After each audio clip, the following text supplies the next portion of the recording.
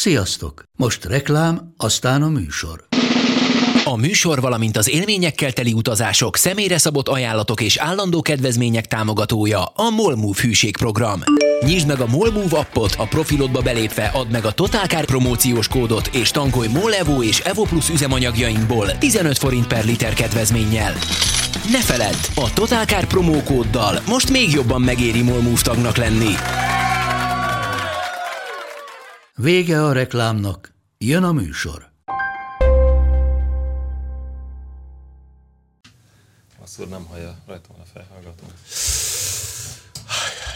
Hát, Bandikám, akkor majd improvizálsz egyet. Ajaj, és nepperűzőt se hoztunk, mi? És azt se hoztunk, tényleg. Ezt nagyon amatőrködtük. Mit? Nem hoztunk nepperűzőt, Bandi nem tudja a naphírét. Bakker és ott hagytam. Nem baj, még szerencsé, hogy van internetünk. Ránézel az olvasókra. Ránézel a TC olvasókra, a telefonunkról. Jaj, te ne nyújj, tényleg. Azért én már van wifi? Van. Igen. De most Pista, ne csinálj, mint a bármelyiket én kúrtam volna el. Nem, soha. Hát nem. Már megy az Nem, adás? nem mondom, ne nyújj hozzá. Megy az adás? Nem tudom, Igen. még szúrjátok már be egymást ott. De hát mindig így történik. Nézzük meg, Jó, most, hogy kinyomtattam direkt. egyértelművé tegyem a dolgot, fölveszek egy fülhallgatót, ezzel jelzem. Kinyomtattam pedig 2 nepperűzőt is. Na, meg miket? Meg egy hát A Bender emlékezetből. volt egy első autós, meg egy nem tudom mi. Az első autós tényleg az első megválaszolta a autóstól Csikós. én már fárra mászok. Van egy nagyon jó fiktív nepperűzőm. Na, Hogy ezt már igen. megtárgyaltátok esetleg az elmúlt hetekben? na. Hogy mi a válasz arra a kérdésre, hogy ilyen max bezárólag 3 millióig dízel, automata váltós kombi. És ez hogy jutott eszedbe ez a fiktív kérdés? Hát ez nem annyira fiktív kérdés, mert valaki már meg is válaszolta ezt a kérdést a szerkesztőség. Tudok csatlakozni az tágabb OTP körében. fiókhoz. Elnézést. OTP fiókhoz? Aha. Hát itt van alatt. De hogyha nem tudjátok, akkor nagyon jó, mert akkor Még egyszer a kérdést? Valami 3 DSG-s. millió, dízel, kombi. automata. 159-es alfa dízel. Akkor Pistennek beugrott, jól. Hát persze, hát ilyet. Hát mondjuk én egy DSG-s Volkswagen-t vettem volna belsővel. inkább. Szép belsővel, ez nagyon elvár. De az nem 3 volt. Mennyiért vette végül? 2-3-50-re alkottuk le. Hát akkor az 2 nem millió 3. 350?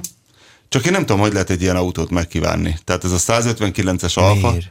mert az még szép, de azt már tényleg nem jó vezetni egyáltalán. Főleg Nem. ezzel az 1.9-es dízellel. Azzal nem. Egy nagy tohonya, semmire se jó batár. Hát ez a Egy Alfa ne legyen egy nagy tohonya batár. Az Alfa, szép az utolsó jó Alfa, az utolsó jó kombi Alfa, a 156 sportvagon volt szerintem, vagy még a crossvagon is jó volt, mint nagy, használható Alfa, de a 159-es az már egyszerűen akkora egy nagy tohonya dög, hogy... Nem Én annyira nagyon vészes, szerettem figyelj. vezetni Igen? egyébként. De mi? Szerintem zseniális futóműve Jó a van futóműve. egyébként. Igen? Nagyon-nagyon jó futóműve van. És a gyönyörű futóműve. szép autó. Tényleg el lehet, Szépnek el lehet szép. érzékenyülni, amikor Az meglátod. biztos. Tudod, milyen Nem merek mély a belebeszélni. csomagtartója? Miért? Nagyon mély a csomagtartója. Az Audi Hungária nem csupán egy gyár, hanem a technológia fellegvára. Légy te is részese a folyamatos fejlődésnek. A jövő Győrben épül. Nem merek Elnézést belebeszélni. közben tüttörük, a nepperűzőket keresem éppen. De attól a mobilt letilthatod. De nincs wifi. Nincs wifi. Nincs wifi. Van az OTP fióknak, amihez nem tudunk csatlakozni. Hát a biztos egyszerű Várj, De jelszó. itt volt wifi. Stumbandi írt. Ja nem, igen, ez a csütörtöki cikkünk. Illetve a mai cikkünk. Ó, Bandinak annyira jó ez a publia. Csodálom egyébként, A 4 litert hogy a Bandi írt neked, és nem a Liptai Klaudia, Pedig. akit hívni akartál. Igen, mert annyira beszélgettünk egy kolléganőnkről, aki hasonlít rá, hogy a Bandi helyett elkezdtem beírni, hogy Lipt, aztán rájöttem, hogy nincs meg a telefonszám. De mire meg lett az, hogy Liptai Klaudia nem voltál ott, Bandi csodálatos. Azt És mondta, hogy valószínűleg- tudod, kire hasonlít? A nő, aki a Rékasinak a felesége volt, mondom, Détára Nikő? Nem, hülye, az nem az. Akkor csak kurta. Nem azt mondtam, hogy tolta. Tolta, bocsánat. Az más. És a Tudod, végén volt egy ilyen kis kerekes Igen. kocsia. És a végén kiderült, hogy Liptai Klaudiára gondol, akinek lehet, hogy volt nemi kapcsolata Nem Rékasi Rékasi, Károlyal. bazd meg, Gesztesi, ez az. Ja, ez zavart meg.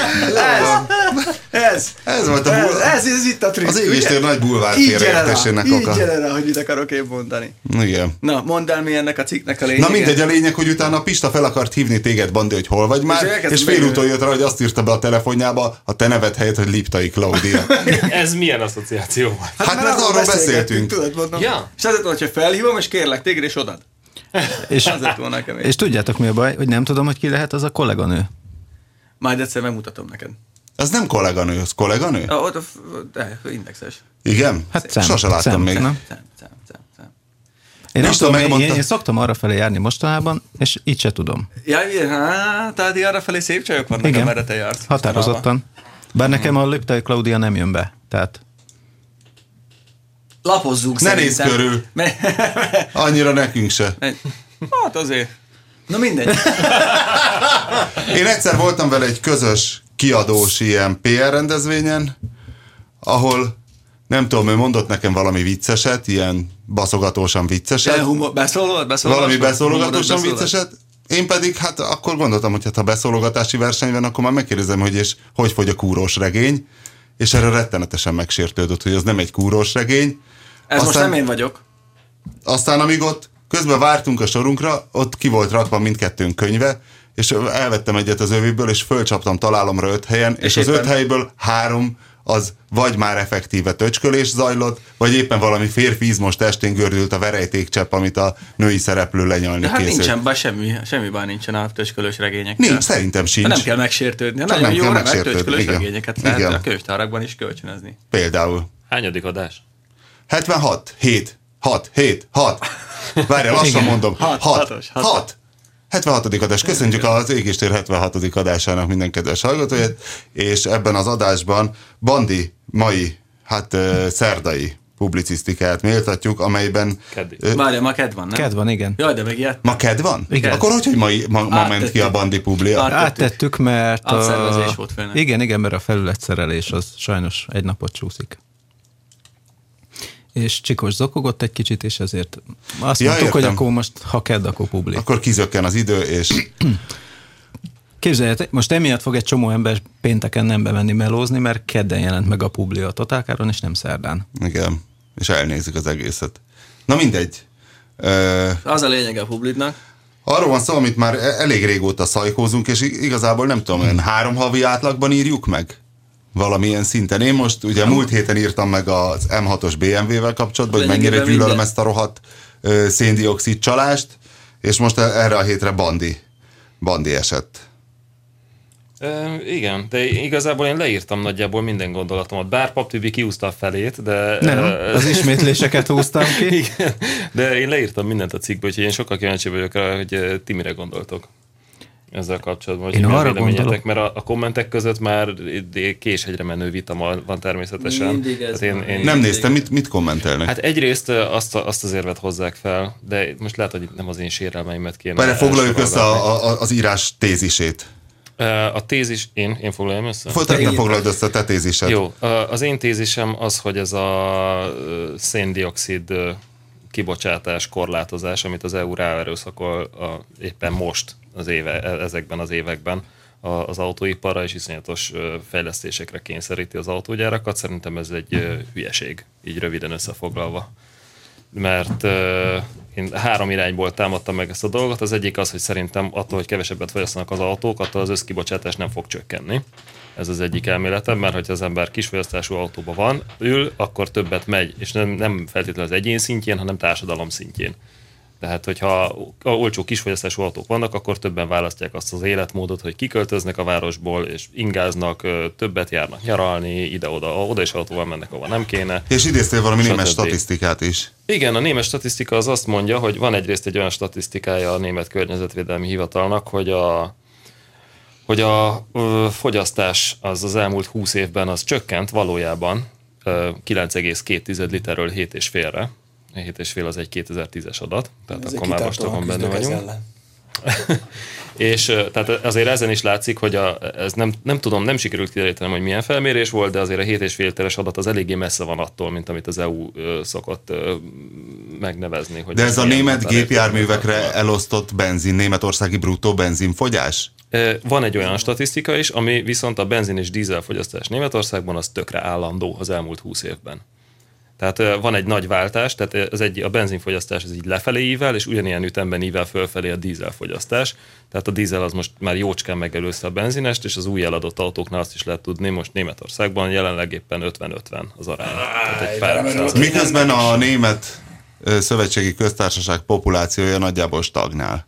Tehát nincs több ember, nincs kevesebb ember. Többen autók. Kb. Nincsenek drámai Több népességváltozások. autó fogyaszt el ugyanannyi üzemanyagot maximum. Igen. Csak azt nem értem, hogy ugye alapvetően az autóipar az elsődleges, amit szorongatnak ilyenkor, de a károsanyag kibocsátásnak hány százalékáért felelős az autóipar? 30/30. Tehát az emberiség szén-dioxid fogyasztásának körülbelül 30%-áért felelős a közlekedés, és annak a 30%-áért az autók. Na. Szóval érted, Azért ez egy jelentős csak itt azért sokkal jelentősebb tételek de vannak sokkal jelentősebb tételek. Jó, de hát mi egy autós magazin vagyunk, és nem a konvektoros fűtéssel foglalkozunk. Na, de akkor azokat volt kéne már ez is példa talán.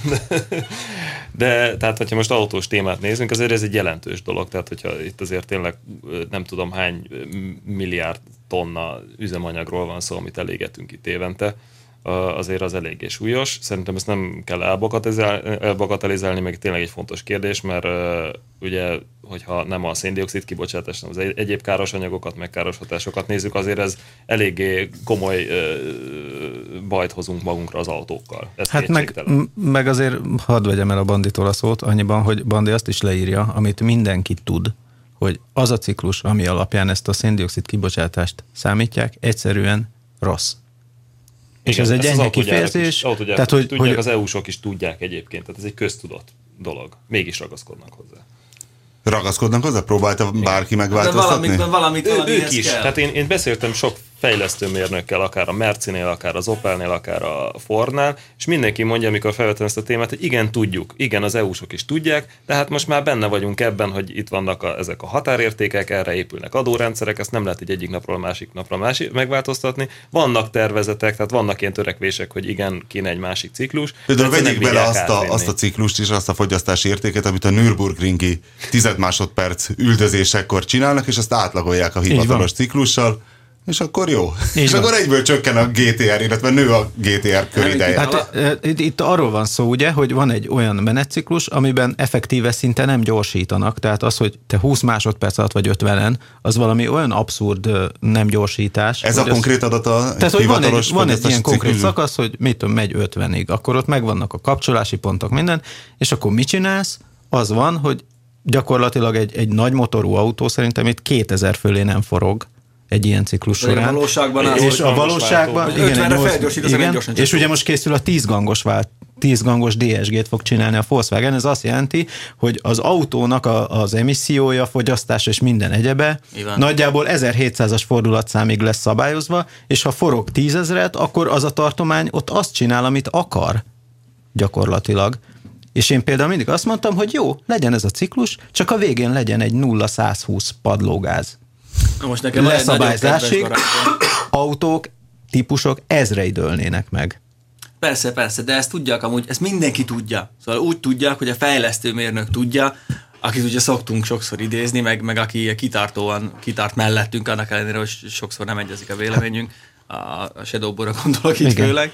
Ő is mondja, ők is nagyon jól tudják, hogy szar ez a mérés. Azt hiszem, hogy az M6-os az simán beéri 12 literre. Az adott fordulatszám alatt, illetve fölött vagy túl dúsült a kis turbomotor, vagy nagyon szegény a keverék. Szóval tényleg reprodukálni az optimális emissziót nagyon-nagyon nehéz a valós körülmények között. Leginkább semmi értelme nincsen. Meg ne legyen már az könyörgöm, hogy valaki megvesz egy ilyen istenverte, vagy akármilyen kis autót, és akkor gyakorlatilag egy kis autónyi fogyasztási adatokat adnak meg ilyen iszonyatos benzintemetőkhöz, mert tudja azt egy nem tudom hány gangos váltóval, mit tudom én, egy 1.3-as Suzuki Swift. Ez egy vicc. Várjál, pont érzed most a Clio RS, hogy az mi is 6.3 volt meg a 200 lovas. Igen, a 200 lovas Clio RS-nek 6.3 volt, ezt még megcsinálták úgy. Vegyes vagy országúti?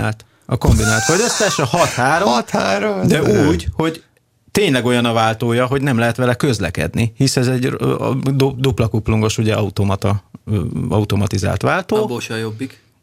És olyan, hogy a váltónak van egy sportmódja, amikor a jó, tehát amit használnál normálisan épelmélyű közlekedésben, sportmódban ez mindig egyel alatta van, a normál módban meg mindig egyel fölötte. Nincs egy olyan programja, hogy az a fokozat lenne, ami kéne.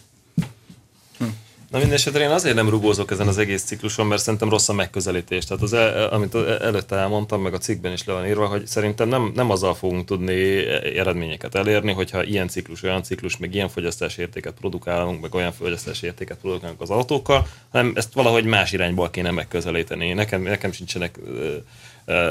nincsen meg a fejemben a tökéletes megoldás, de hát azért ötletek vannak, hogy hogyan lehetne csökkenteni. Tehát a benzinár növekedés az egyébként egyértelműen a összkibocsátás csökkenését okozza, mert ugye racionális döntéseket hoznak meg az emberek. Kevesebb benzin is fogyasztan, ebből van a para. Nincs akkor a bevétel, így akkor van. Egy kicsit 20-30 forinttal megint lejjebb visszük a benzinárán.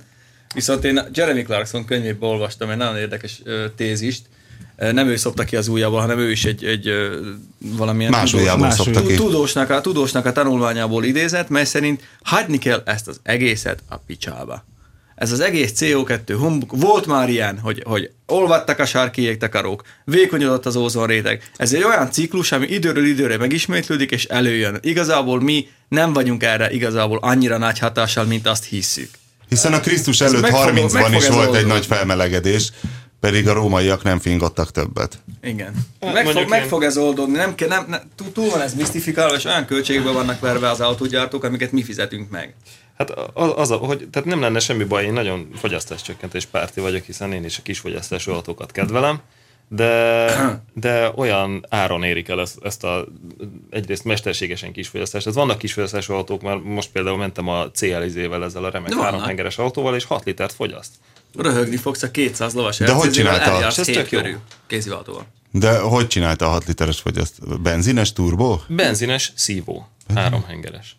CLZ, melyik volt az? Tudod, ez a kis Peugeot Citroën motor, ez a 3 henger, ami volt C3, a 208-asban is. Tudom, én mindig elfelejtem azt is, amit én írtam. Ez a Citroën Dacia-ja. Pedig ilyen motorról még forgatta is. De ez egy nagy autó, nem? Hát viszonylag. Hát egy ilyen tágas, nagyon olcsó autó. Ilyen Logan méret?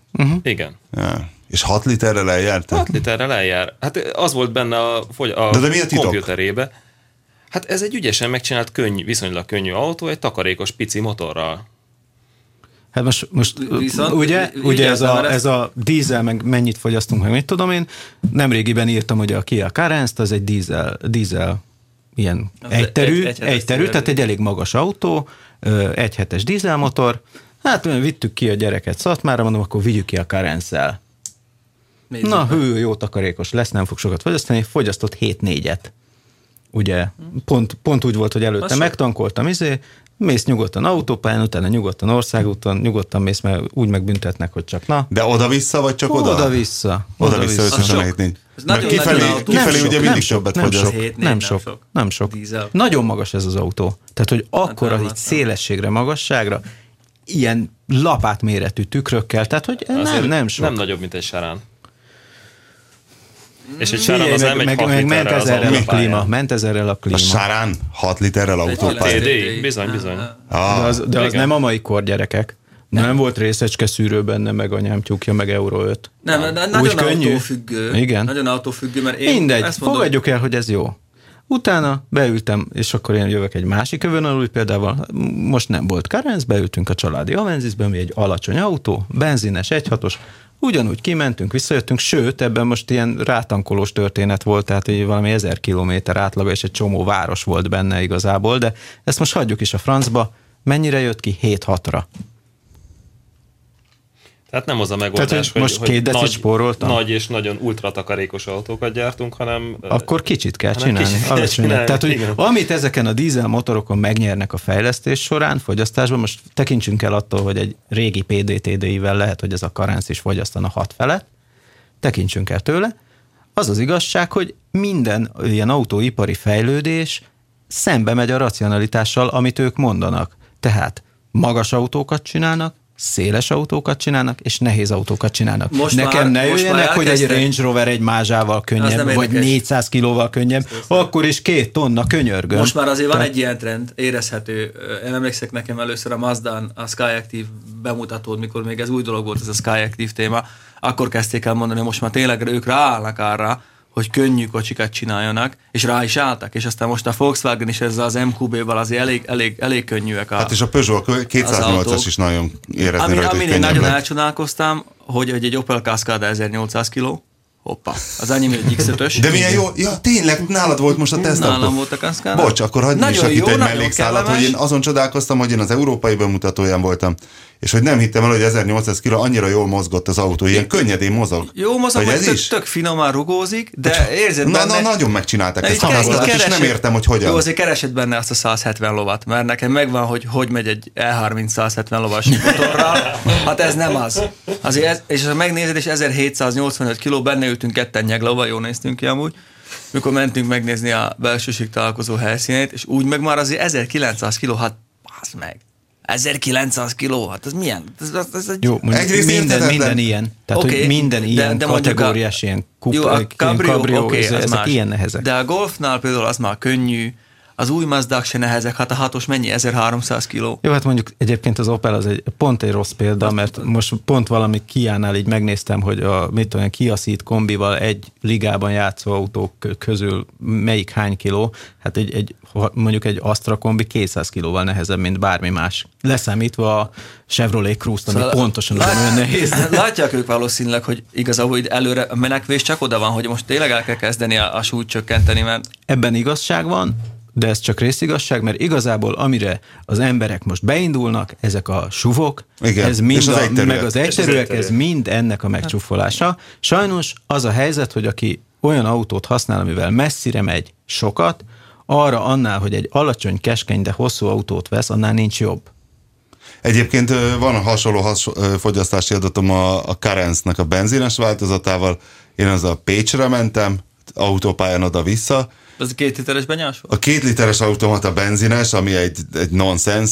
Valószínű pillanatnyi elmezavarban rendelték be azt az autót. 8. De egyébként nagy kedvencem volt. Városban 10 és felett fogyasztott. Kimentem az autópályára, ott 9,5-re ment le, illetve nulláztam is, és 9,5-re mentem Pécsig, és működött ez a Kárpát-medence effektus. Ezt nem tudtam, hogy észak-dél viszonylatban is működik. Azt tudjuk, hogy akár keletre megyünk, akár nyugatra, mindig többet fogyaszt az autó kifelé, mint befelé. És Pécsről is működött, ott szerintem a szél volt az, hogy odafelé szembeszél volt, déli szél volt, és visszafelé ugyanaz, és visszafelé már 9 alatt. Tehát ilyen 8,5 és 9 között fogyasztott. Pályán tempomat 130. Nagyon-nagyon autófüggő ez az egész, hogy mennyire sikerül összelőni. De hogy tényleg az is az a fajta magasságú autó, amit én már szeretek, mert én is szeretek magasabb autót vezetni, és ott már ez van. Nem fog keveset fogyasztani sajnos. Nincs amúgy ebből a szempontból nagy fejlődés, nincs. Én nem látom azt az igazi áttörést. Itt már tényleg a decikre megy a harc. Hát 11-el eljártam a Volvo-mmal, amivel azért nem lassan jártam. Hát az a fizikát nem lehet, már bocsánat, megbecsteleníteni. Igen, tehát, hogy nézzük, ül egy politikus Brüsszelben, és azt mondja, hogy na, eddig fogyasztottak, mennyi most ez a 130 g per kilométer?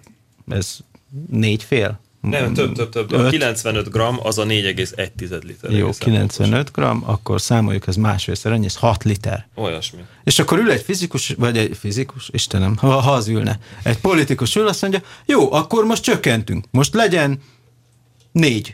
Hát ez ugyanaz, mint a Szovjetunióban. Aztán utána azt mondja, legyen 2.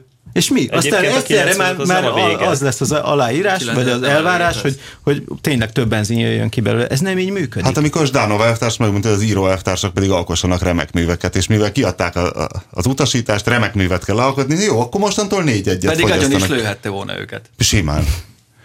Na mindegy. Szóval szerintem ez más irányból kéne megközelíteni. Na jó, akkor mi vagyunk az EU, akkor tessék, akkor mit, hogy közelítjük meg? Betítjük a SUV-okat és az egyterűeket, vagy magassági korlátozás. Simán lefújnám. Én nem kell betiltani semmit. Szerintem se kell betiltani.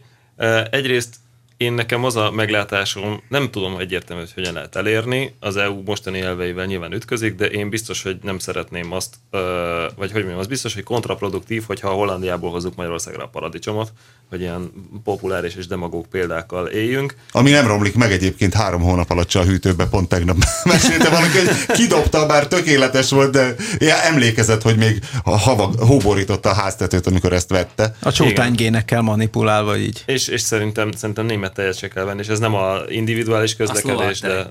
Az veri tökre a magyar gazdaság. És otthon kell sört főzni. A Szlovákia, az közel van. Én egyébként a szlovák árukat, az kedvelem, mert én mindig azt mondom, hogy hány kilométer. A Kárpát-medencét vehetjük egy gazdasági egységnek, tehát az férjen bele a Kárpát-medence. Most itt Pesten egy sárréti tej, már bocsánat, az rosszabb, mint egy szlovák tej, mert Igen. Szlovákia innen közelebb van Budapestről, mint a Sárét. Igen. Tehát, hogy azért ebben van racionalitás. Igen, a Kárpát-medence az érjen. Igen, én ez alapján szoktam egyébként vásárolni, hogy bemegyek a szupermarketbe, hogy honnan jön a termék, megnézem Szlovákia, az még oké, mert 100 kilométerre van. Hiszen az Magyarország. Ki kéne írni, mi? Hogy hány kilométerre úgy lenne polcok, hogy közeli áruk, utazott. 50 kilométer áruk. Igen. Na jó, Magasabb polcra kéne kilométer. rakni a 12 000 kilométerről hozott cseresznyét. Igen. Na jó, de akkor kedvező adózás legyen a szedánokra, vagy mi? Mindenki járjon Logannal? De egyébként szerintem nem Logannal kell járni, én nagyon kedvelem mindenféle. Nem, hát a közlekedést azt értelmesebben kell megoldani szerintem, tehát mi itt a szerkesztőségben nem vagyunk annyira rosszak, én úgy gondolom, mert elég sokat robogózunk, motorozunk, biciklizünk, gyalogolunk, megpróbálunk közel költözni a munkahelyünkhöz, ami szerintem egy nagyon fontos dolog. Sőt, néha otthonról is dolgozunk, ami szerintem szintén egy támogatandó dolog, mondjuk nem mindig olyan hatékony. De nem mindig működik ez hatékonyan. Tehát ezeket amikor dolgozni kell, akkor hatékonyan működik. Nálunk igen, de mondjuk vannak ellenpéldák azért a bizonyos... Mondjuk egy gyermekkönyv rajzoló az dolgozhat otthonról, de egyébként egy vájárnak azért nehezebb megoldani, de van az a távirat. Miért egy saját kis tárna? Igen. Én például ilyen adatmentő cégnél hallottam ilyet, hogy csináltak olyat, hogy otthon adatmentett. Az ember megépítették neki a ezért, és akkor otthon adatmentett. Mit csinál egy adatmentő? Adatot ment Winchesterről. Leolvassa a Winchesterről. Mi az a szituáció? Tehát hogy képződik ott a termék? De szerver felmond, tönkre megy egy vinyó. Tönkre megy egy vinyó, amin értékes adatok vannak.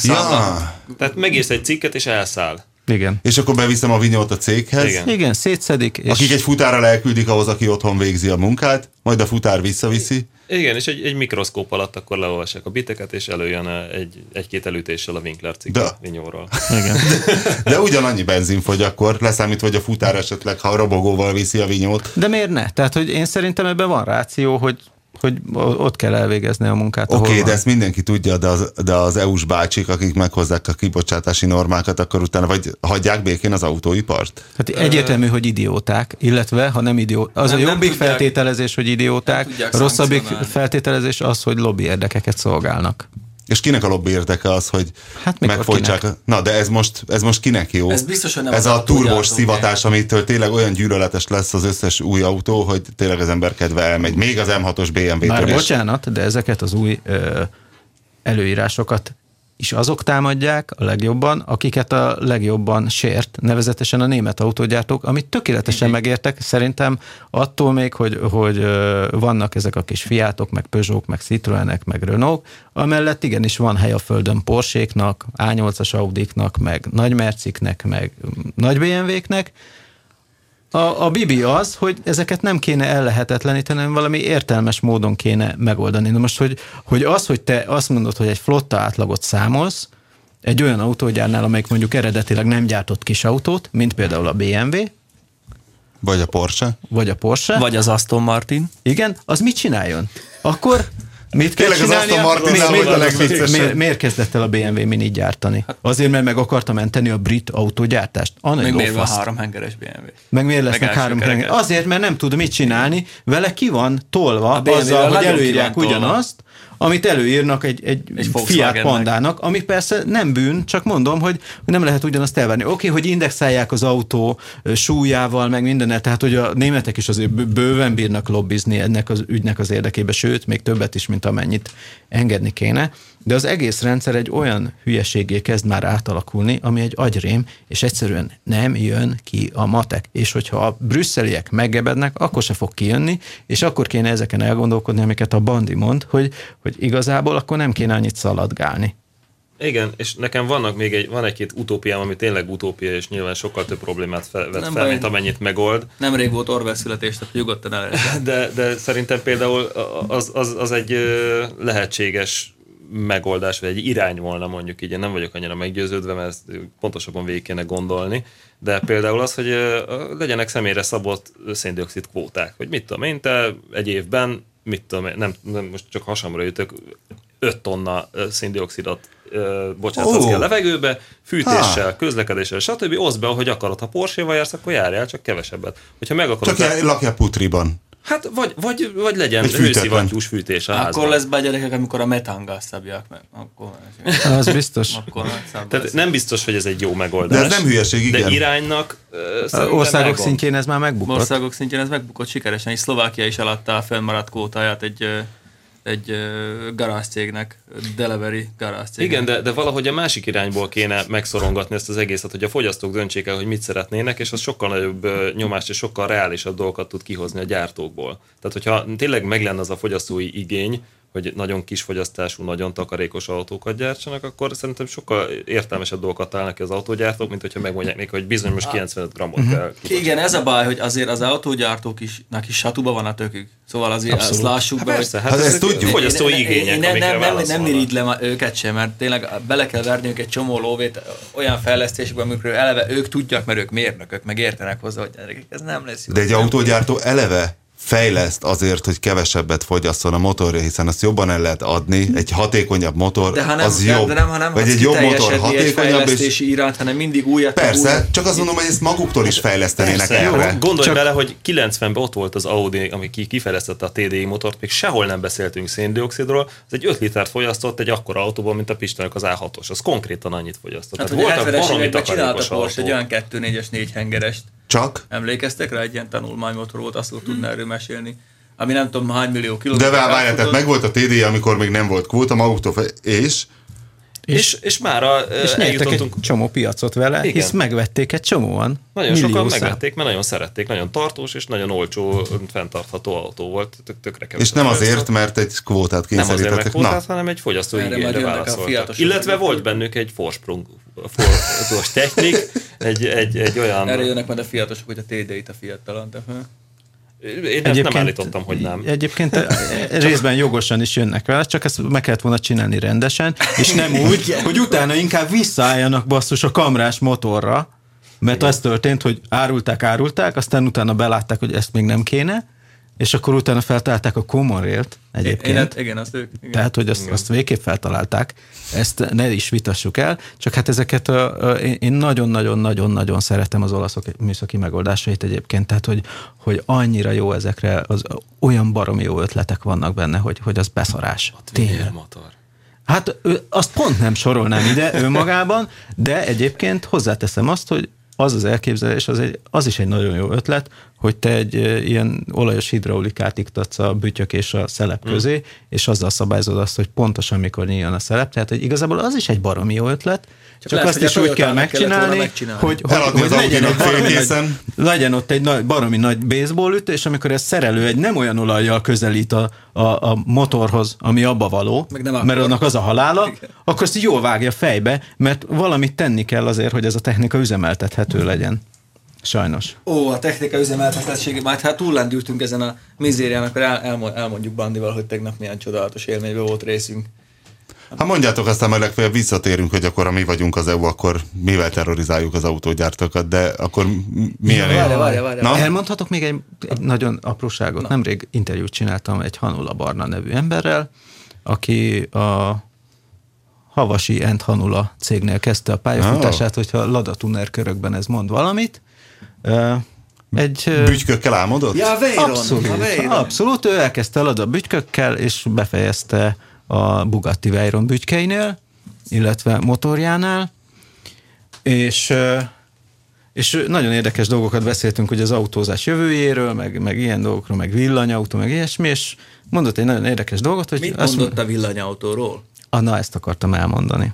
Azt mondta, hogy igazából, ha megnézzük, az európai elektromos hálózatban vannak olyan üres járati időszakok, amikor ugye ez egy ilyen tőzsdeszerűen működő történet, amikor az áramára lemegy nullára, illetve vannak olyan időszakok, amikor még fizetnek ért, hogy fizetnek. Mi van? Esküszöm. Hol van átmegy negatívba az ára. Hiszem a boilert egy puttonyban. Tudnélik, olyan a rendszer tehetetlensége. A kapacitor, tudod. Igen, és ezért az elektromos ipari ágazatnak az szinte érdeke lenne, hogy átálljanak minél több elektromos autóra, hisz hogy éjjel rádugdosnák az emberek az autóra, és akkor nem úgy kéne, hogy gyakorlatilag el kell füstölni azt az áramot, amit megtermeltél, mert az erőmű ilyen tehetetlen történet, mondjuk az atomerőmű, szélerőmű, tárolni nem tudod, ergo azt kéne, hogy... De hogy nem ott egy csávó egy ilyen aksi töltővel, és így ugrál át mindig egy másik aksira rakja fel a sarukat, és töltögeti. Na mindegy, és nekik ez egy igazi jó biznisz lenne, mert ez a kör, ez fizetne az áramért. Nem az lenne, hogy lemenne az ára éjszaka békasegge alá. Tehát, hogy igenis van egy igen erős lobby érdek és tegyük hozzá, ez nem is hülyeség. Istenem, tehát ez az, amivel mindenki jól jár. Ha mondjuk egy Németországban ne lenne egy ilyen fejlővés, hogy mondjuk volt a Fukushimai baleset, és akkor itt is fog jönni a szökőár, itt a nagy tiltsuk be az atomot, pedig igazából nem az atommal van a baj, hanem a hülyékkel. Meglehetősen ritka. Most volt az Indexen egy remek interjú egy orosz atomos emberrel, aki nyilván atomlobby, de azért ő is tudja, hogy mit kell mondani, hogy most elkezdtek szélerőműveket építeni, és nem jönnek ki azok a teljesítményadatok közel se, amit várnak. 2, ez a szélerőmű is olyan, hogy fúj a szél, akkor termel, mint az állat, amikor nem fúj, akkor meg nem termel, mint az állat, és amikor kéne, olyankor, akkor baj van. Érdekes illetve amikor nem kéne, akkor is baj van, mert akkor megint ez van, hogy lenyomja az árát az áramnak, mert nem tud vele mit kezdeni. Igen, hát ez úgy van, hogy egy bizonyos százalékát lehet az energiának megtermelni szélerőművel, és ez maximum egy számjegyű százalék. Az érdekes, hogy ilyen sose lesz ilyen lila köt, hogy itt forognak a szélkerekek, azok ott bontják el a vizet, és azt a hidrogént mi beletankoljuk, mi a tüzelőanyagcellás kocsainkba. Hát lehet, hogy lesz ilyen, de hogy nem hamar, az hétszentség. Franciaországban, hogy minden faluban van egy atomerőmű, azt mégse fosnak, érted most. És közben meg ugye mi volt Fukushimában, hogy pont egy évvel előtte volt valami atomenergia ügynökségi ellenőrzés, mondták, hogy ezeket kéne áttelepíteni, mert mi van, ha jön a szökőár, mert nem kéne a tengervíz szintje alatt lenni, meg mit tudom én. Hát ott volt. És plusz még néhány hülye volt éppen szolgálatban. Bocsánat, egy kicsit árnyalnom kell a képet, mert a németek egyébként jóval Fukushima előtt már betiltották az atomerőműveket, tehát náluk már 10 éve megy ez, hogy 20 év múlva ne legyen több atomerőmű Németországban. És nem azért, nem az atombalesetek miatt, hanem a radioaktív hulladék miatt. Így van, nagyon drága. Így van. És mit csináltak? Szénerőműveket. Köszönjük szépen, gratulálunk. Igen, mert nem tehát fölépítettek néhány szélerőművet, igen, amivel minimális izét. Mert az a baj, iszonyatos mennyiségű szénmennyiséget. Nem, ott van a baj a németeknél, ez a harapófogó, hogy ők egy nagyon pacifista nemzet lettek, mert azon nőttek fel, hogy háborús filmeket láttak a moziban, meg a tévében, amiben ők a rossz fejek, és ők most már nagyon pacifisták, és nem tudják azt megcsinálni az atomhulladékkal, mint az amerikaiak, hogy páncéltörő lőszert készítenek belőle, kirobbantanak egy háborút, és szétlődözik az egész készletet egy sivatagban, hiszen erről szólt az öbölháború. Így van, aztán jönnek az a katonák, és nem tudják, hogy mi bajuk. A szegényített urán lövedékek, ugye, és akkor hogy nem az van, hogy kinek fizetünk, hogy elhelyezhessük, hanem hogy eladjuk pénzért, illetve az adófizetők pénzéből megvesszük ezeket az úgynevezett szegényített urán magú páncéltörő lövedékeket, amivel a varacskos disznó nem tudom másodpercenként hágyat lő ki. Tehát ennél gyorsabban elhelyezni rádióaktív hulladékot nem lehet, mint egy ilyen varacskos disznó. Annyit azért nem lövöldöztek el, de van ebben ráció, de most már be van tiltva egy ideje ott is ez a lőszer. Már betiltották? Már nem használhatják, persze, pont emiatt. De ott azért pedig milyen jó ötlet. Már az olasz autóipar szintjén. Figyelj, van neki abszolút létjogosultsága, én úgy érzem, amikor egy iraki tankot kell szétlőni, akkor nagyon jó, hogy ott van nálad épp egy ilyen 400-500 ilyen lövedék. Ráadásul úgy, hogy a szétlőtt iraki tankok nagy része olyan felfújható íze volt, aztán végképp átütötte az uránlövedék. De azt nem mondod meg messziről. Persze, hogy nem, hát nem. Viszont ez az egész atompara a németeknél ez kicsit érthetetlen. Ez politikai ügy egyértelmű. Megint az van, hogy hülyék fűtik őket. Nem azt mondom, hogy csak atomból kell energiát termelni, mert ilyen egyoldalú dolog nincs. De hogy ezt a politikai fűtést, meg ezek a panelzöldek, akik bassza meg egész nap ott ülnek és nézik a Discovery-n, hogy szegény kis rókák basszus kulcs, és nem esik le neki, hogy attól van a tévében áram, te majom. Hogy közben iszonyat, tehát Németországban van a világ legnagyobb lignit erőműve, könyörgön, fogjuk föl. Azt nem látja meg a Discovery-n, mert azt is mutatják, csak az gépről szól és gyorsan ellapoz.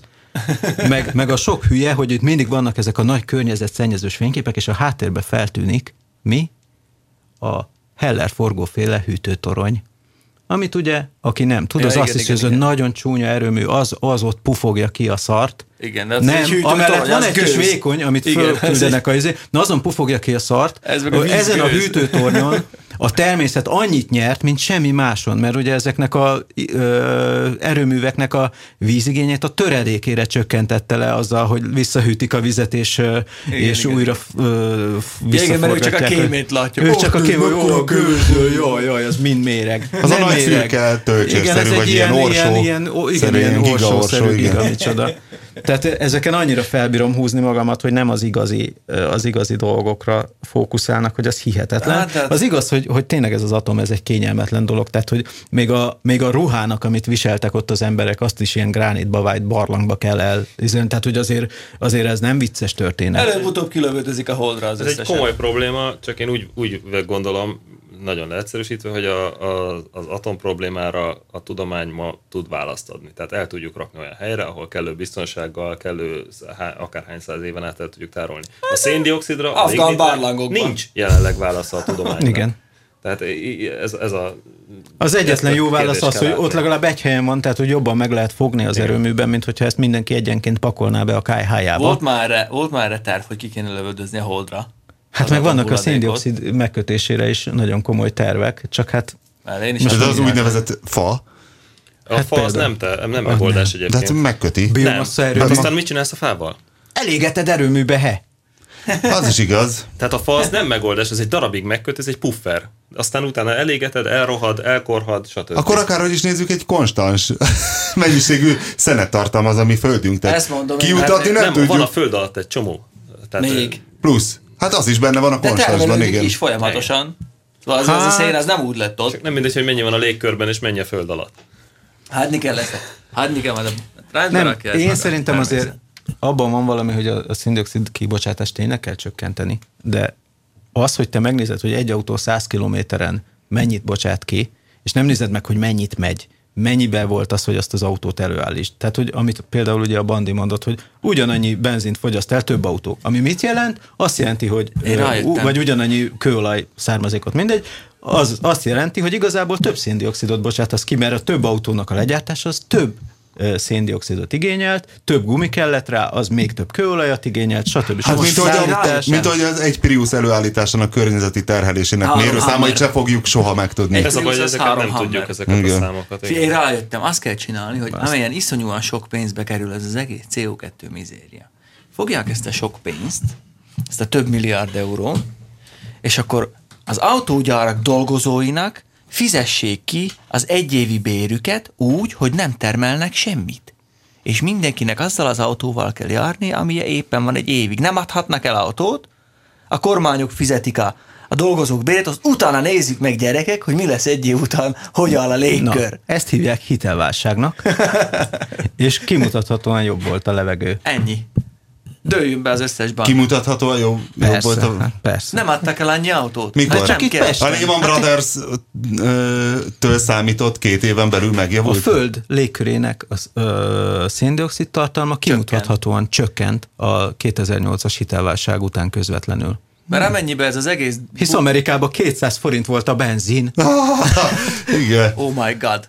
Szóval amennyiben ez az egész kerül, álljanak le a gyárak, a kormányok finanszírozzák a dolgozók bérét, nézzük meg, most igazából... Akinek most nincs autója, annak az egy évig még kibírja, nem? Akinek 2013-ban nincs kocsia, kér kölcsön a szomszédtól. Simán lehet, hogy 2014-ben se lesz. Nem, sokkal szebb egyébként, Pista, hogyha eleve azt vesszük, hogy az összes műszaki cucc, ami most már van a Földön, az tulajdonképpen elég. Tehát igazából le lehetne állni az egész termeléssel. Nincs még elég mikrosütő, meg iPad. Az a baj egyébként, hogy az emberek egy ilyen szituációban mit csinálnának? Semmit. Unatkoznának, és ha unatkoznának, akkor kitalálnának. Milyen jó vicc lenne Párizs külvárosában személyautókat felgyújtani esténként, mert az egy jó buli, és különben sincs annyival jó is kedvem. kevesebb autó lesz. Így van. Viszont több széndioxid, mert azért egy lángoló autó az elég sokat bocsát ki. Igen, csak egyszer. De csak soha többet. Katalizátort a lángoló autókra. Tehát, hogy ez rengeteg munkahelyet teremt, ez a sok csesződés. Hogyha te ugyanazokat az autókat gyártanád le, mint 20 éve, a mai technológiával azt annyira egyszerű lenne legyártani, hogy így bemenne az acél, és már tényleg, ahogy csévé lődik le, már így jönnének is le a túlcsó végén a zsigulik. Hát igen, hiszen tegnap pont ezen nevettünk, hogy a 83-ban még a Mercedes nem tudott műanyag tankot csinálni, azért az első ülés mögött volt bent. A hátsó ülés mögött. Vagy a hátsó ülés mögött pont volt műanyag tank, csak nem tudtak olyan jót csinálni. Igen, olyat önteni, érted? És akkor elvettek annyit a csomagtartó, hogy nem is értettük, hogy hello, meg itt van 30 Az még a 2005-es osztályban is ott volt benne állítva a tank. De hogy mi baj volt a műanyag tankkal, amit gyártottak, szétesett? Vagy nem, hanem hogy egyszerűen elvette, nem csináltak olyan bonyolult formát. Nem tudtak olyan bonyolult formát csinálni. Elrejtenek így egy-két zegzugba. Tudod, mint most úgy néz ki egy benzinnek, hogy ezt nem viszed el, hogy abból, hogy meg hát hova megy a benzin. És nem volt sízsák. Ott nem tudod átdugni a benzinen. Igen, ott nem volt sízsák. Mit csinált a főnök? Jönnek a pomogácsok, véletlen beakadt az engető. Jönnek a pomogácsok. Na, elnézést, igen. Ezzel rúgók vannak a mikrofonban. Hát ilyen effekt, megtaláltam az effektet. Szóval messzire vezet az egész CO2.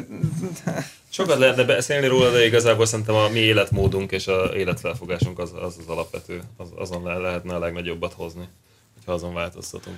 Hogyha kevésbé kedvelnénk az autózást, mert én például most is azt tervezem, hogy na akkor hogyan megyek motorral minél messzebbre. Mi autós újságíró létünkre 10 annyit nem autózunk, mint sokan mások. Persze. Mint mondjuk egy területi képviselő. Igen, kommentek között előtt egyébként a legkárosabb dolgok egyike az a ingyen benzines cégautó. Tényleg.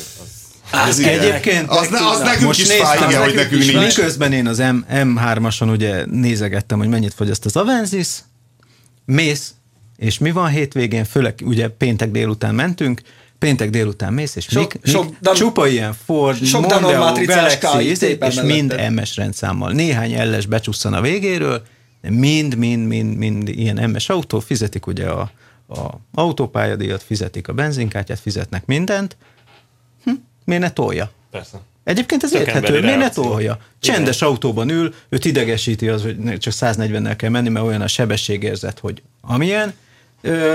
Végül is, hogyha te átülsz egy ilyenbe, igenis abban a pillanatban te is úgy kezdesz el vezetni, hogyha nem vagy önkontroll alatt annyira. Egyszerűen ez egy természetes emberi reakció, hogy ilyen türelmetlenül, és nem érted, hogy... Ugye?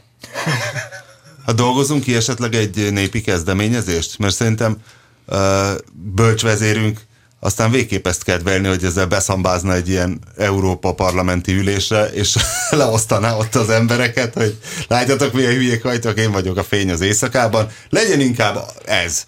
És hagyjuk a kis benzines turbókat. A Traffic Mutyer is valami nagyon nagy díjat kapott, hogy a dohányzás elleni küzdelemben mekkora eredményeket. Igen? Majd ezzel a lendülettel betiltották a villanycigit. Igen. Traffic Mutyer, az egy gyönyörű történet. Beszéljük még arról, hogy mi volt tegnap, vagy ma lejárt az időnk?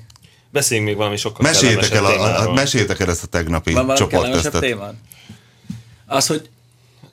Az, hogy mindig azt mondod, hogy lőbb már 2 perccel volt gyorsabb a Pikes Peak-en, mint valaha valaki, bárki ever. Hát az döbbenet. Az döbbenet. Tehát ugye én voltam a Pikes Peak-en, ez iszonyatos félelemérzetem volt egyébként, amikor 40 én megkaptam a sajtóközleményt, de csak a tárgymezőt láttam, és nem olvastam el, hogy mi volt ez? 2 perccel gyorsabban ment fel, mint bárki. Csak nem 2 perccel. Igen, most én azon gondolkodtam, hogy tavaly is le volt már aszfaltozva, nem? Tehát le volt, tavaly is aszfalton mentek, persze. Javított 2 percet. Na most én ezért örülök ennek, ezt már elmondtam egy előző rádióadásban is, amit Bukótérnek hívnak, és a Six-el csinálom a Jó Gabival.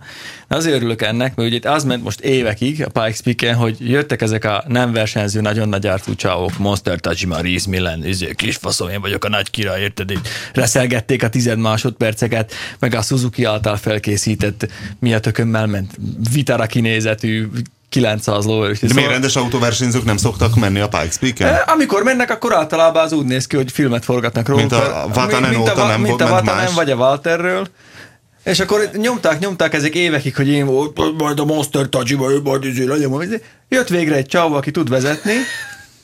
Azért ez ennél bonyolult a történet. Jött egy csáv, aki tud vezetni, jött egy cég, aki csinált neki egy autót, az 2 percet olyan szinten rongyal vertek mindenkit, hogy akik utána mentek, azok már inkább le is állították a kocsit, nem volt semmi értelme. Mihez képest van a 2 perc? Tehát mennyi az idő, amiből lejöttek 2 perc? Tavaly nagy szám volt, hogy 10 perc alá bementek, mert ugye leaszfaltozták, mert régen volt, tehát azért nem összehasonlíthatók a régi idők az újakkal, mert egyre nagyobb szakaszokat aszfaltoztak le, mert régen volt nagyon sok földút, aztán aszfalt, aztán földút, aztán aszfalt. Most már az egész aszfalt, tehát most már ilyen turista út lett az egészből, és mondjuk régen is az volt, de most már le van aszfaltozva az egész. Akkor legalább a versenyre lemurvázhatnák. És tehát tavaly mentek valami 9 valamennyit. 0-1, nem. No, most 8:31 volt az idő. Igen, amit a lőben több mint majdnem 2 percet vert a tavalyi időre. Igen. Ennyi, nem kell miről beszélgetni. És milyen autóval? Egy Peugeot. Egy Peugeot szponzorálta, Peugeot kinézetű csővázas autóval. Igazából ez az Unlimited kategória. Összkerék? Mind ilyen. Persze. Mert régen mindig az összkerék, de hát ha egyszer aszfalt van, akkor már nem kell az összkerék. Jaj, de hogy nem. De. Jó az. De? Hát aszfalton a hátsó kerék jobb. Hát azért, hogyha van 800 lóerőd. Az igaz. Ott meg van szabva a teljesítmény a Pikes Azt hiszem Peak-en? Unlimited kategóriában nincs. Szerintem nincs. Nincs ott. Amennyit tudsz, ami a csövön Akkor kifeje. kell az összkerék tényleg. Unlimited kategóriában. Igen. Ott még a turbó se fáj. Hát muszáj is kell is. turbó. Muszáj, ugye ritka a levegő van 4000 méteren, úgyhogy ott az elég komoly teljesítményvesztés van. Ugye 800-ból, ha veszítesz 300-at, hát záksol. Igen. Marad még 500, ugye 1000 kilós dologra. Szóval előbb az nagyot ment. Meg mi bandival tegnap, képzeld el, kipróbáltunk egy 2 hamvas testű youngtimert, egy 140 000 futott E30-at, ami arra a cikkre jött, amit te írtál, hogy megvan a Igen, ez a legjobb, ez az időgépteszt, ez minden közül a megvan a legérdekesebb. legjobb E30, mert te írtad ezt, hogy ez a második legjobb, hát ez a legjobb. Én nem írtam, én azt írtam, hogy lehet, hogy a legjobb. Igen. Na ez meg a... Ez nagyon felkeltette a BMW-s Igen. érdeklődését nyilván. Ez egyfajta vörös posztó volt a BMW-s közösség számára. Meg egy körülbelül ugyanannyit futott 190-es Mercit, az öregem. Hogy futottak ezek ilyen keveset? Nagyon A érdekes. sztorik voltak a legjobbak. A BMW-s fickók a sztori. Külkeres kocsi mind a kettő, úgyhogy kín voltak a BMW-s bácsi Algériában, a másik is valahol Afrikában volt, és hát úgy ebből a pénzből rendelték az autókat. A BMW-s bácsi 80-tól 83-ig volt Algériában. Eszméletlen történetei voltak, hogy ott vett kint egy magyartól egy algériai rendszámos tetőretett 120-as Kodát, amit aztán delfinkékre lefényeztek, meg a klímából hogy vágott ki szívás darabot, amit a légszűrőletet, hogy a homokot ne szívja, meg burkolták le az autó elejét, mert a vasig leszette a homokvihar a kocsit, és azzal jöttek 5000 kilométert haza Magyarországra, a rommá tört algériai rendszámos Kodával, 2 felnőtt, 2 gyerek, tetőcsomagtartó lábon. És papírok nélkül, mert ezért lejárt a papírja a Skodának. Lejárt a Skodának a papírja, és hát Algériában nincsen semmi. De hát mivel algériai papír, most ahhoz nem tud hozzászólni, nem se volt az olasz algériai sem. papír, Algériában nincs olyan, hogy papír, a magyar papírjaira jártak le kin. Ja. Algériában a rendszámot is te festett fel a kocsira kézzel. Wow. Ez egyébként még Maliban a mai napig így van, tehát ott ilyen kézzel rázolt rendszámok vannak. Majd ugye a bácsi, mivel hogy aztán... Ott nincsen plakett Kft. Nem él meg egy ilyen Nem mutyi. Mivel hogy elévült a dolog, így most már nyugodtan elmondhatjuk, hogy a bácsi aztán hónapokig vagy évekig így használta Magyarországon ezt a 120-as Kodát, algériai rendszámmal, minden nemű papír nélkül, mert hát nem volt hozzá. De igaz, hogy burnuszba kellett beleülni, hogy ne állítsa meg a De rendőr. megállították léptegyemon, mert hát ugye a rendszám az feltűnő volt, és mondta a rendőr neki, hogy hát ez úgy néz ki ez a rendszám, mint amit maga festett fel. Hát, hogy igen, ez tényleg így történt, ez tényleg én festettem fel ezt a rendszámot, de algériai rendszám, minden, hogy műszaki vagy valami, hát semmi nem volt papír az autóhoz, ott van a hátsó ablakban egy matrica, hogy az a műszaki vizsga érvényessége. Na most ott volt egy arab nyelvű matrica fejjel lefelé felragasztva, amire az volt írva, hogy Allah vigyázz rád. Igen, Allah vigyázz rád. Ez a műszaki vizsga. És akkor ez a műszaki vizsga érvényessége. Hát többet is ér, mint egy fékbetét egyébként. Azért Allah egy kicsit nagyobb entitás. De hát működött a Skoda gond nélkül. Szóval így mennek ilyen keveset az E30-ak, hogy a Skodával járnak télen, és a BMW-t azt csak nyáron szép időben veszik el. Még mindig megvan az a Skoda? Már nem. Nincs. Ja, De 83-ban egyébként is ilyen státuszban van az autó. Szóval az volt a csodálatos, hogy úgy meg van becsülve az autó, mint az a kocsi, amit te 83-ban a saját fizetésedből nyugatról hozol 0 kilométeresen. Azért az nagy kőnigség, amikor a saját BMW-del... Váltója lötyögött? Igen. Hát minimálisan. Annak, amit én teszteltem, annak a Gazelle megrendelte a 3000 forintért ezt a felújító készletet, az semmi, nem egy nagy izé, de tényleg olyan volt a kocsi, hogy kínál, nem garázsol. Kínál, de mindig árnyékba, mindig úgy, hogy még véletlenül se tudjon ráfordulni se gyalogos, se autós. Akkor, amit én teszteltem, az jó volt, mert azért az a parkettás, fűtött garázs, azért én is az gyanítom, hogy a tiéd az jobb 25. volt. az enyém. Igen. Tehát ez egy 25 év viszonylatában. Ezen se volt egy Maxim rozsdas eredeti fényezése volt minden, de hát mondom, a bácsi 83-as, olyan retro napszemüvege volt, hogy most már megint divat. Akkor vettem, mikor megvette a kocsit. Abba jött, bagó, nagy haj, nagy bajusz, nyomta a sztorikat véget, sírtunk a röhögést. Na várjatok, és akkor most sikerült valami mindent vívő általános közhelyszerű megállapítást tenni, hogy a 80-as években a Mercedes kontra BMW? És mi a megállapítás? Hát ez csak a Merci. Igen? Igen. Tehát döbbenetesen fölötte van minőségben a Merci a BMW-nek. Azt képzeld el, hogy 82-ben 14 000... Akkor jó mondta nekem, amíg a Pap TV mondta, vagy valaki mondta, hogy akkor, amikor ez a BMW készült, amit én is teszteltem, ez az E30-as, hogy akkor még nem volt prémium autó a BMW. Nem, még akkor nem is tudták, mi az a prémium. Nekem azért hihetetlennek tűnt, hiszen az egy űrhajónak tűnt, egy kortárs, még a 2-es Golfhoz képest is, az egy nagyon finom autó volt az a BMW. Mert nem 190-esben, az az űrhajó. De a 190-es Merci vezetni nem jobb. Én nem állítom azt, hogy jobb vezetni a Mercit, mert szerintem teljesen más. Tök unalmas az egész igazából, de minőségben, tehát egyrészt tartóságban ez a 150 000 körüli futással a Merci még új volt.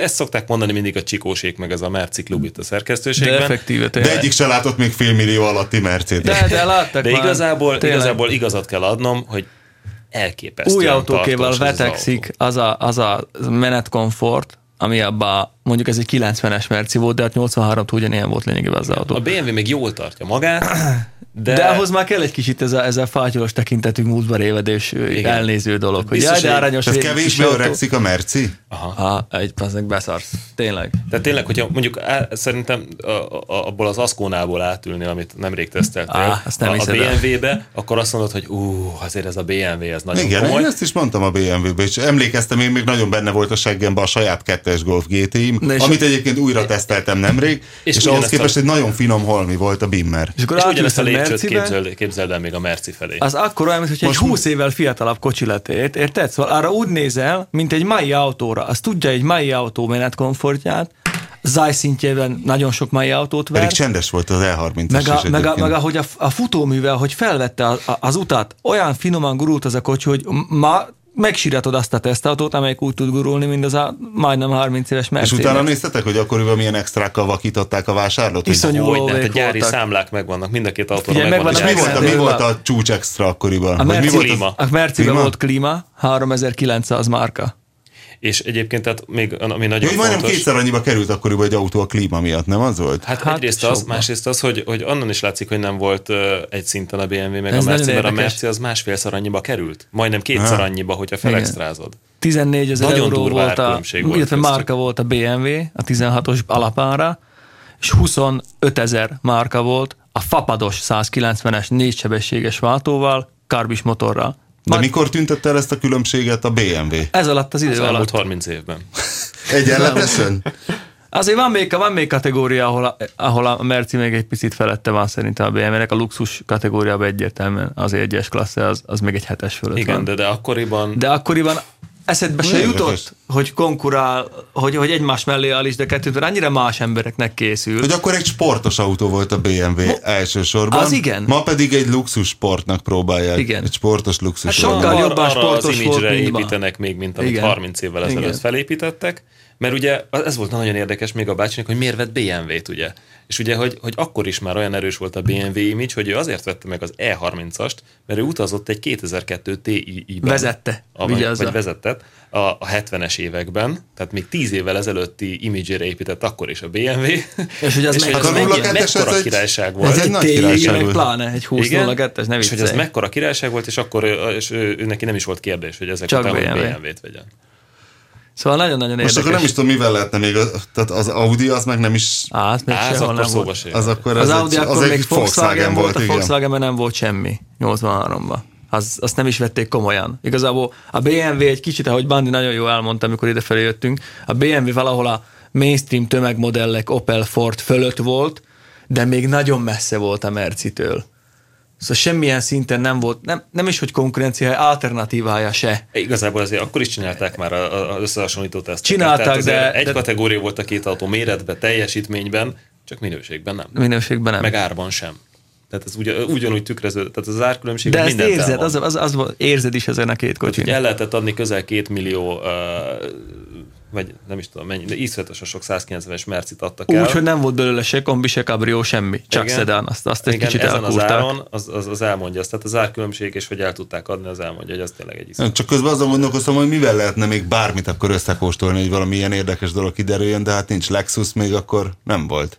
Semmi. Nem volt akkor semmi. Akkor semmi, akkor ezt megcsináltuk, ezt befejeztük, megvan az igazság, csak a merci. Még azért van a társalunkban egy iszonyúan nagy robbanás, ezt nem mondom most el, és nem fogjuk megszellőztetni soha, de mi az a robbanás? Ezt már neked műsor után elmondom, szerintem lefosod a bokát, ha elmondom, hogy milyen összehasonlító tesztet agyaltunk ki Bandival, és meg is fogjuk csinálni.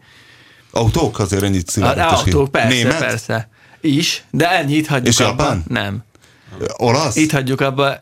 Francia?